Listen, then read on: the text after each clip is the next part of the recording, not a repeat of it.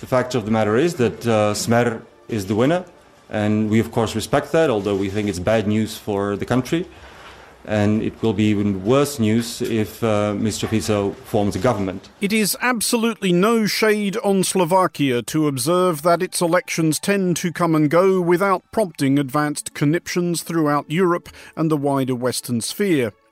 But in the current context, when a European election is won by a party and a leader promising not to contribute a single further bullet to the defence of Ukraine and pitching for better relations with Russia, mild shudders are discernible from Kiev to Brussels to London to Washington DC and beyond.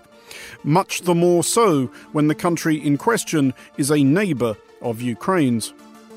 Slovakia held a general election on Saturday. The victors, after a fashion, were a party called Smer, who have meandered somewhat around Slovakia's political compass since the late 1990s, from Blairite centre-leftists to nostalgic socialists to paranoid nationalists. Smer won 42 seats, which leaves them a stretch short of the 76 required for a working majority in Slovakia's National Council.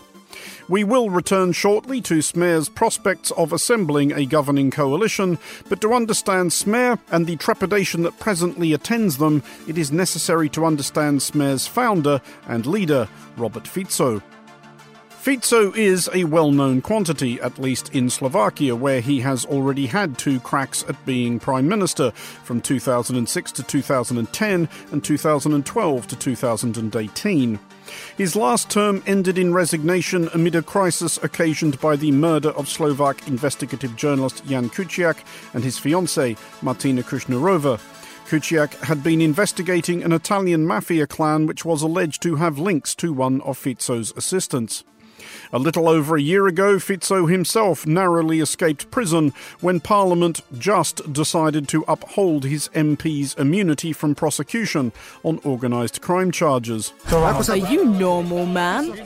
How dare you talk to a Member of Parliament like that? What crime have I committed?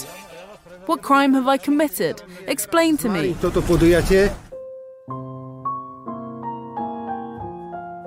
Born in 1964, Fico is of that generation of Eastern Europeans who were raised under communism.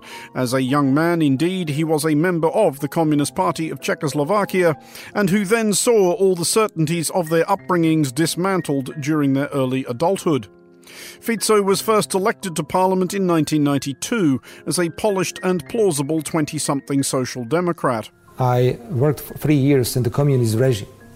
I remember how the country looked before 1989. I remember how country looked before our entry into the European Union.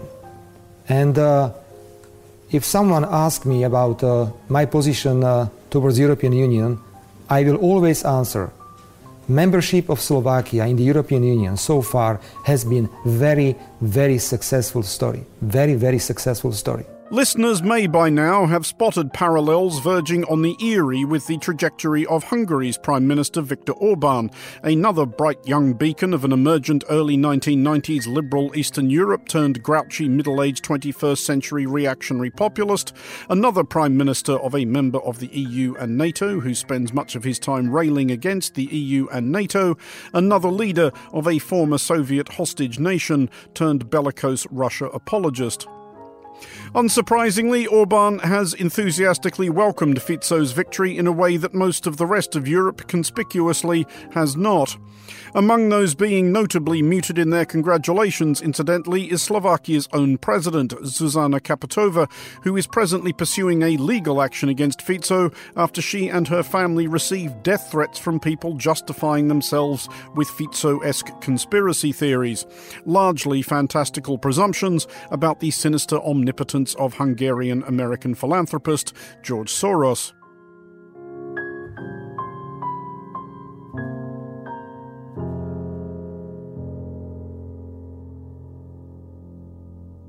Before assessing what impact a withdrawal of Slovakia's support for Ukraine may have, we need to look at Fico's chances of being in any position to withdraw it.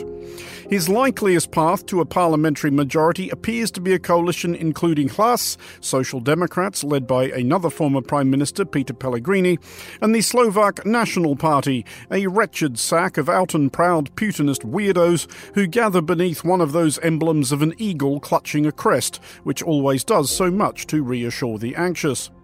To entice both partners, Fico may have to give the impression that he is at once less and more cranky than he looks, which on past form is probably not beyond him. If Fico does manage to corral this crowd behind him, he will find himself in some position to insert a spanner into the works where the defence of Ukraine is concerned. Up until now, Slovakia has been commendably generous to its beleaguered neighbour. As a percentage of GDP, Slovakia has kicked in more than anybody bar Denmark, Norway and the 3 Baltic states. Slovakia has furnished Ukraine with, among much else, anti-tank missiles, air defence systems, generators, winter uniforms, and its entire stable of 13 MiG-29 fighter jets. Slovakia has also, given its handy location, served as a logistical hub for the transport of equipment from elsewhere. The practicalities of all of which can doubtless be worked around. What will be more concerning in Western capitals, other than Budapest and Belgrade, is a perception that might take root in Moscow, that Europe's resolve is fracturing and might be fractured further. For Monocle Radio, I'm Andrew Mueller.